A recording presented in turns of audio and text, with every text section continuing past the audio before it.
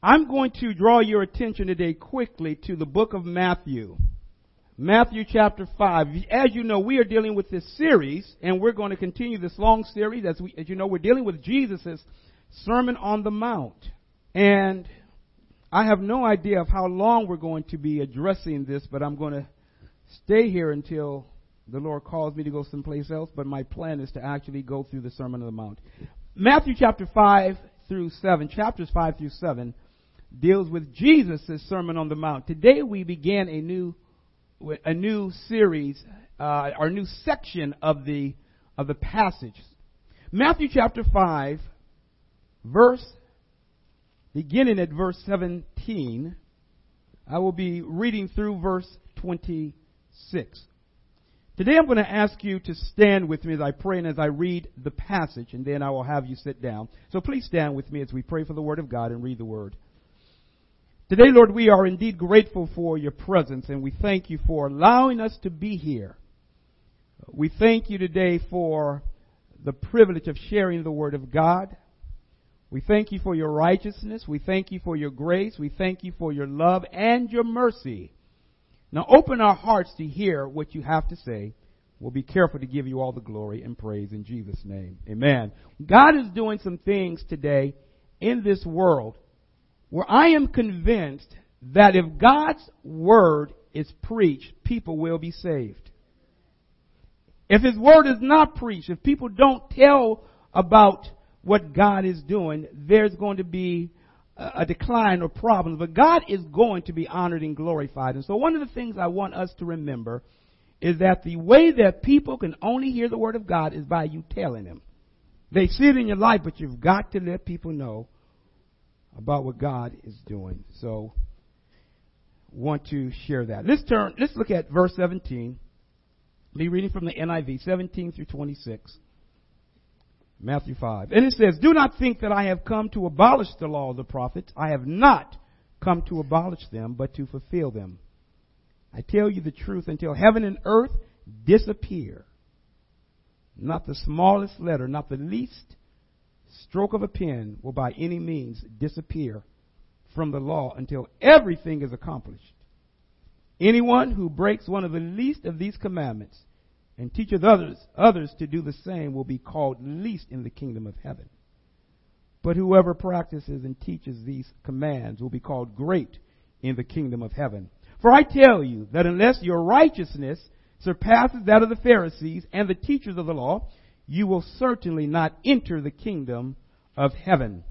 You have heard that it was said to the people long ago, 'Do not murder, and anyone who murders will be subject to judgment.' But I tell you that anyone who is angry with his brother will be subject to judgment. Again, anyone who says to his brother, 'Raca,' is answerable to the Sanhedrin. But anyone who says, 'You fool,' will be in danger of hellfire, or the fire of hell. Therefore, if you are offering your gift at the altar, and there remember that your brother has something against you, leave your gift there in front of the altar. First go and be reconciled to your brother. Then come and offer your gift. Settle matters quickly with your adversary who is taking you to court. Do it while you are still with him on the way, or he may hand you over to the judge, and the judge may hand you over to the officer, and you may be thrown into prison. I tell you the truth, you will not get out until you have paid the last penny." You may be seated. I'm going to read one other passage, but you may be seated. 1 John chapter 3, verse 15. Verse 15. And just because I won't wait till you get there. It's just one verse, and it says this: "Anyone who hates his brother is a murderer. And you know that no murderer has eternal life in him." The subtitle, good morning, Brother Rondell. We just were talking about you. Oh man, I didn't mean to call your name out. But how are you doing, bro? Good. All right. She didn't say that. The Sermon on the Mount. Jesus, the great contraster. Jesus, as a subtitle, the great contraster. Jesus' Sermon on the Mount was one that raised eyebrows. It caused questions to be raised in the minds of the people. And yet Jesus would not back down when he gave his word. He didn't say, I'm sorry for offending you. Jesus was in the habit of telling the word whether it offended people or not. There are some people who have a problem with truth. They want you to speak niceties. They want you to say things that are pleasant. Don't say anything that makes me upset. But Jesus was one to tell the truth whether you liked it or not. Beginning with verse 21, Jesus will take 6 Old Testament commandments or laws and give them a new or an expounded meaning. He will expound on them in ways that the Pharisees and the teachers of the law had not done before. You see, there is what is called the letter of the law that people at times will try to follow, but they were missing the bigger picture. They were missing the meaning of what God was saying. You see, there's a narrow way that people may look at things, but it may have broader implications. The Pharisees and the religious leaders would try to literally obey the Word of God, which we are to do. But then they would say other parts of the law is not that important to carry out. And so in Jesus' sermon here, he deals with this issue.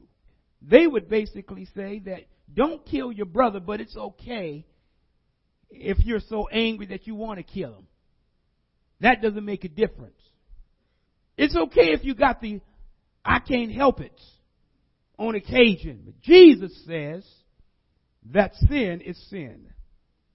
The word raka, and I'll just say this now, it basically means empty. That word raka that we read, it means empty. And I'll throw out another word, the word fool. Now, the Bible uses the word fool in Ephesians.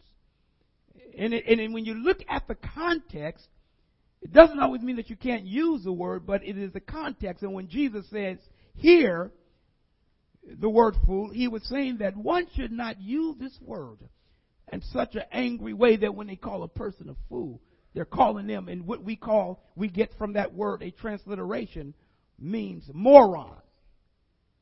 That's what the transliteration of the English is. It was calling a person, you moron. And Christ is saying that you are not to call people a fool. And so when we look at Jesus, as we go through these passages, we hope today to open your understanding to some things that maybe you have not seen in just maybe the same way before.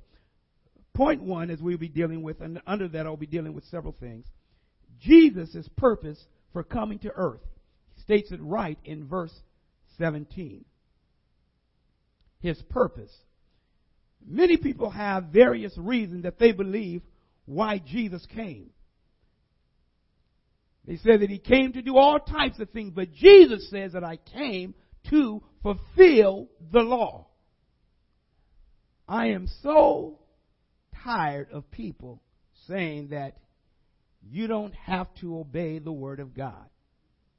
Jesus understands my heart. He understands my intentions. And so I believe that when I stand before God, He'll understand, because He knows what I'm trying to do. Well, you go on down the street trying to do the speed limit, and you say that I'm trying to get down to 70 from 90. Going down the road, and if you see a red light behind you, go in then and just try to stop. And if you decide within the next 20 miles you just can't stop, you may see a few extra lights coming behind you. And some voices may be saying, pull over now. And you said, I'm trying to stop. You got your hand out the window saying, I'm trying. And when you finally stop, you will have guns drawn on you. You may be thrown to the ground, and they may ask you, why didn't you stop? You say, my foot just wouldn't come off the pedal. There's some things that you may try to do. It's not good enough. There's some things that you just need to do. And God says you must obey my word. When we think about what Christ came, why he came to fulfill the law. And he expects us to do our part in living for him. Now, you can't live for Jesus without him being in your life. I don't care how hard you might try. If Jesus is not residing on the inside, you can't be saved. You can't. You know, they say the road to hell has been, paved with good intentions. But you have to do what the Lord says you are supposed to do. The great divide between the religious leaders and Jesus will become greater and greater as Jesus taught the word and spoke against the very ones that had been teaching the people. And as he fulfilled the very scriptures that they did not understand, they would change the word of God to suit their own needs. And as Jesus is teaching his disciples and the people upon the mountain, he tells them that I came to fulfill the law. Now, back at this time, the people couldn't read. They were dependent upon the priests and the scribes, the Pharisees and the Sadducees to teach them the word of God. And not only were they to teach them, and they had to be dependent upon that, they also were dependent upon them for the interpretation. And so when the religious leaders were teaching the people and telling them, they had to then listen intently, and they had to recognize that what they're telling me, is it true, is it not? But they couldn't search the scriptures. And so what the religious leaders told them, they said, this is the truth. But Jesus comes along, and he said something that made them begin to think and to say, he's telling us that we're not supposed to be like the very ones that's teaching us. If anybody is righteous, it's got to be the Pharisees. It must be the scribes. It must be the very ones that are teaching us the word of God. And yet Jesus had his greatest battles with the very scribes and the ones who were teaching his law. He says, do not think that I have come to abolish the law or the prophets. I have not come to abolish them, but to fulfill them. The word Pentateuch is the first 5 books in the Bible. Can anyone name the first 5 books in the Bible? It's called the Pentateuch. It was what the religious leaders would look to. They are also called the writings of Moses. The first 5 books, but Penti means 5. The Pentateuch. Remember Pentecost. The word Pentecost, that means 50, right? We've dealt with that before. So when we think of the word Penti, we think of 5, the first 5 books of the Bible, the books of Moses. When Jesus says that I have come to fulfill the law and the prophets, Jesus was telling them that all of those scriptures, or everything that the prophets wrote about, they were speaking about him. You see, the religious leaders, as you note in the 3 years of Jesus' ministry, were always questioning his authority. They were always saying, where do you come from? Where does this man get this teaching? Where does he get this authority? And the people even said, he doesn't teach like the Pharisees. He teaches as one that has authority. So that when he says something, there's something behind it. And Jesus coming to earth, the law had to be fulfilled in this very act alone. Get this, that when Jesus Christ came to earth, just that act alone had to fulfill Scripture. His coming to earth fulfilled Scripture. Everything that Jesus did, everything the Old Testament taught about, everything in the New Testament, all points to Jesus. It makes no difference what you think about Jesus. He's an authority all to himself.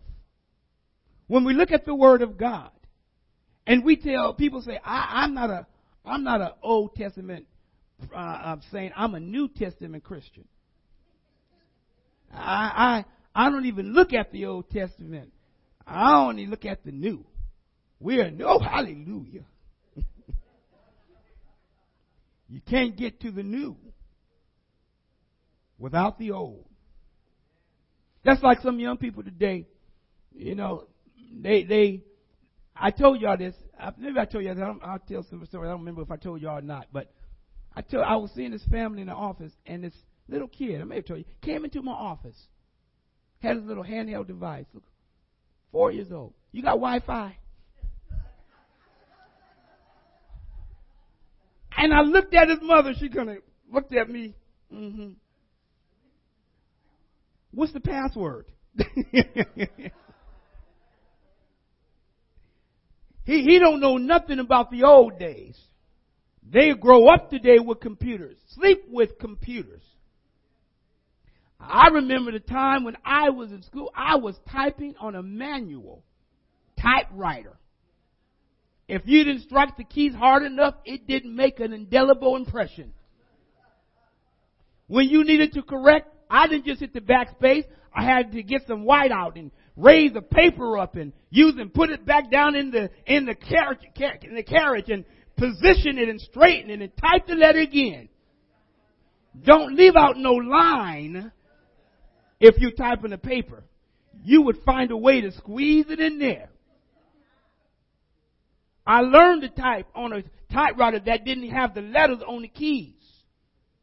Today, kids don't know nothing about that. Running around with phones and everything.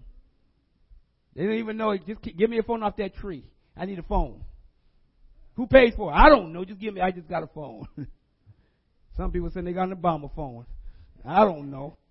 But today when we think about the new, you can't get to the new unless you have the old. Christ says, I came to fulfill all of the law.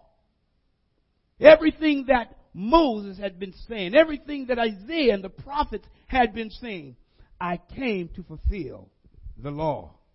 Verse 18, Jesus says, I tell you the truth.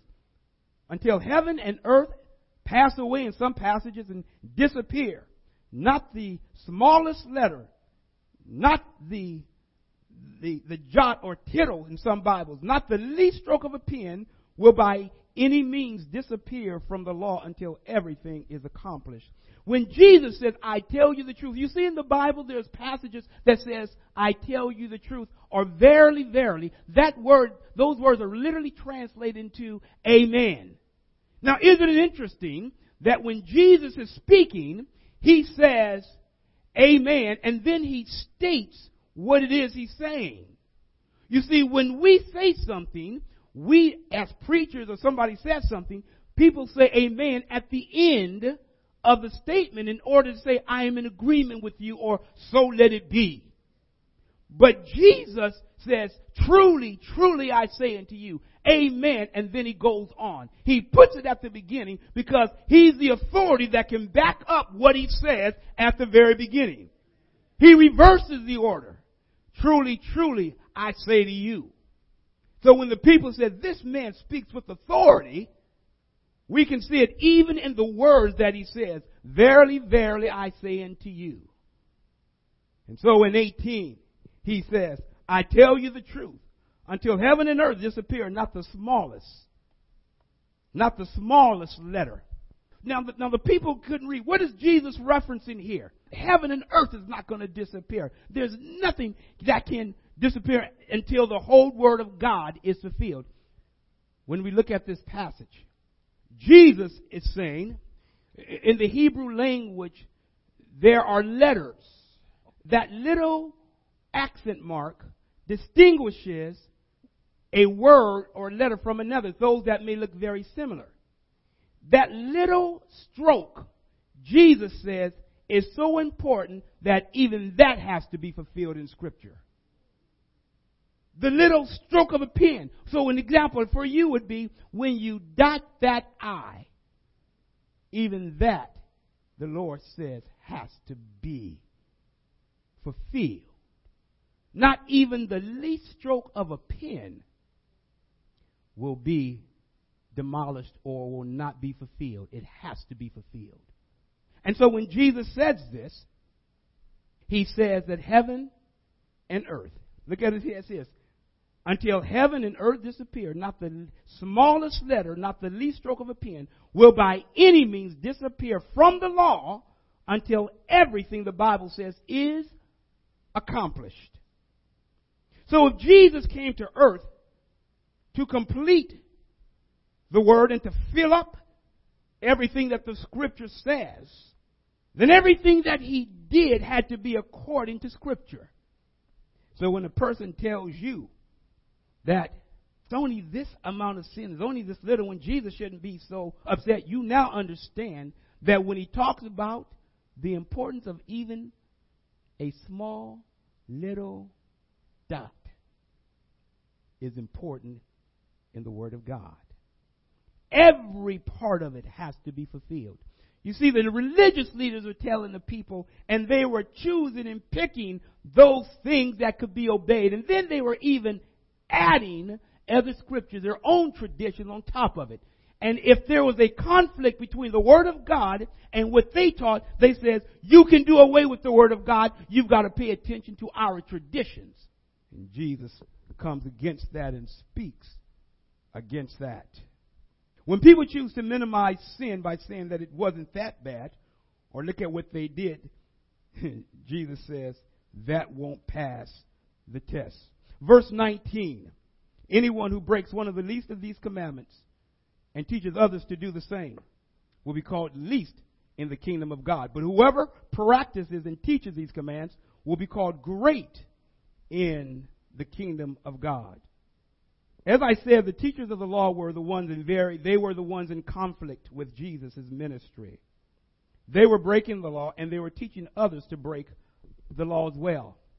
And so when Jesus is teaching, he's going to be contrasting when we look at this, his ministry and what he says with others. You see, when a person says something, there oftentimes needs to be an authority behind it. So if you go to somebody and they said, would you go in my place and represent? There are times when a person is called an ambassador, and they have all of the power that the person that they're representing has, in a sense, because they are acting on that person's behalf. So when they go to a meeting, they say, I have the authority to act on this person's behalf. I have the authority to speak for them. And so what I say actually for them, it goes. So you can write that down. But what Jesus does, what he says something, and then he's able to back it up with his own word. He doesn't have to say, they said it. He says, this is what I say. And we're going to look at that in a moment. Verse 19, anyone breaks one of the least of these commandments and teaches others to do the same, they will be called least in the kingdom of heaven. But whoever practices and teaches these commands will be called great. You see, one of the things that was really interesting when you look at this, when I was reading this, I also think, well, wait a minute. People called least in the kingdom of God? What does that mean? It's not that these people are going to be going to heaven. That's teaching that which is wrong. What he is saying is that there's conversation that's going on in heaven. And the conversations about those that are teaching and breaking the law, Jesus is saying they're going to be called least in the kingdom of heaven. But those who proclaim the word of God, they're going to be called great. The conversation that's happening right now in heaven about you, what's being said? When there's a conversation in heaven, what's being said about you? Are you being called great in the kingdom of heaven? Are you being called the least? What are you being called in the kingdom of heaven? Verse 20. For I tell you that unless your righteousness surpasses that of the Pharisees and the teachers of the law, you will certainly not enter the kingdom of heaven. Now, this was a shock to the people, because why? They thought that anybody that's going to heaven are the religious leaders. Anybody that's going to heaven, anybody that I know are the very people way up there that I look to. Now, I'm going to heaven. I'm just letting y'all know. No, I'm going to heaven because the Lord has saved me. He's called me. He's filled me. And He's allowed me to believe. I trust the Lord. He's washed my sins away. I'm going to heaven. So I'm saying you can follow my lead. You can follow me right? Because I'm going to heaven. Now get this. They had people following the leaders who were not following Jesus or following what Jesus says. And Jesus says, unless the ones that are teaching you, unless your righteousness surpasses the ones that are teaching you, you're not going to heaven. And that shook them up. They said, wait a minute. In their minds, if they're not being saved, how in the world am I going to be saved? How in the world can I be made right? And so it calls into this contrast what Jesus is saying and what the religious leaders are saying. Can you imagine if there were religious leaders on that mountain, what must have been going through their mind? Could you imagine what they must have been thinking? Even what the disciples were. And even remember, even the disciples didn't fully know or recognize who Jesus was and his power and all that he had until after he died and rose again. Jesus said to them one day, are you still so dull?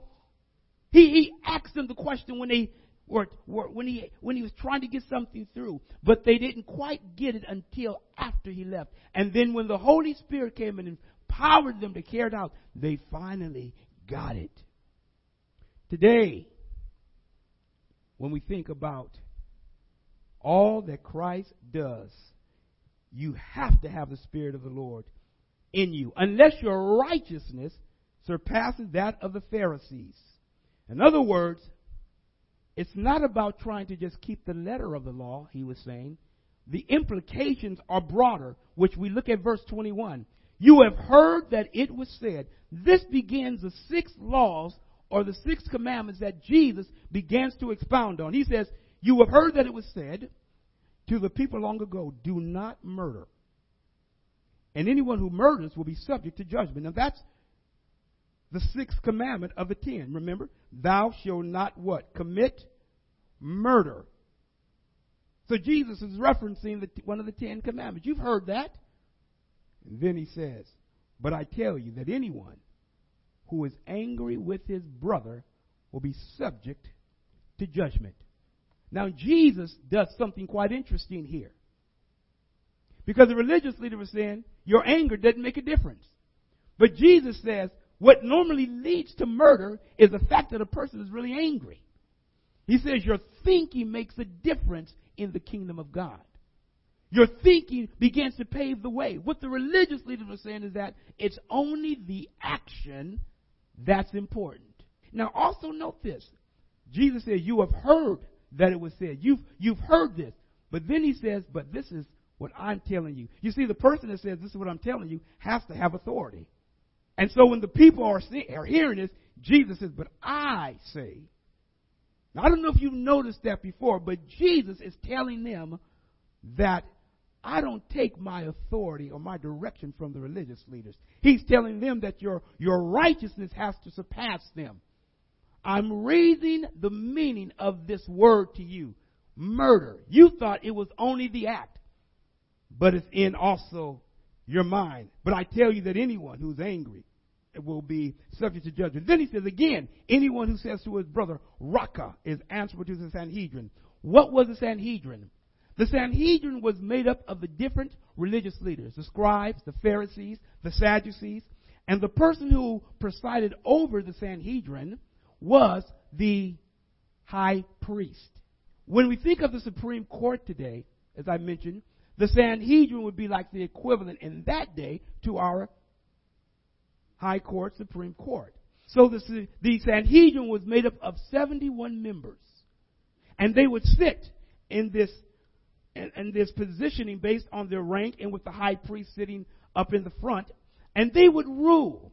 And so when you think of the Sanhedrin, it was the legal entity in place at that time in the land of Palestine and Jerusalem. He says, the person who says this, they're answerable to the Sanhedrin, to them. That's temporary. That's the earth side. But Jesus says, but anyone who says, you fool, will be in danger of the fire of hell, will be in danger of having to face God. You see, we need to recognize that the religious leaders weren't telling people that you really got to worry about judgment regarding the way you live here. But God says, Jesus is saying here in this place, is all that you do, remember, is before the Lord. And you have to give account one day before Him. Even when you think about what the religious leaders were teaching, they were so into their tradition and their rules. See, they loved the facts. They went through the Old Testament and they counted up. There are 613 laws. 613 laws. And out of that 613, you've got the 10 Commandments. And so they would say, this is really important. But Jesus is saying, it's not just about keeping the law. It's about making right application. And so one of the things that we've got to recognize and realize is that we must make right application. I'll be done in just a moment for today. Verse 23. Therefore, if you are offering your gift at the altar, and there remember that your brother has something against you, leave your gift there in front of the altar. First go and be reconciled to your brother, and then come and offer your gift. Now, Jesus is talking about sacrifices. Do you not know that worship, Jesus is saying, is not more important than being reconciled to your brother first?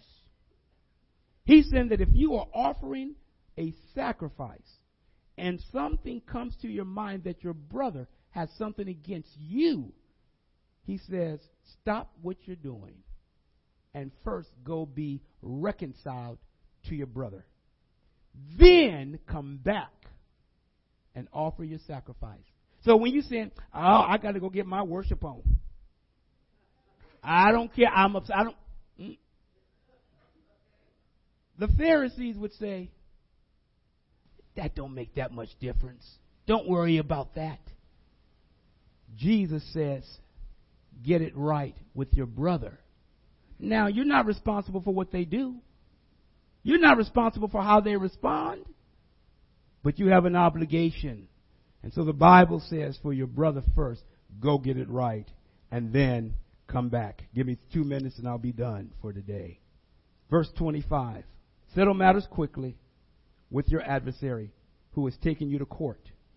Do it while you are still with him on the way, or he may hand you over to the judge, and the judge may hand you over to the officer, and you may be thrown into prison. I tell you the truth, you will not get out until you have paid the last penny.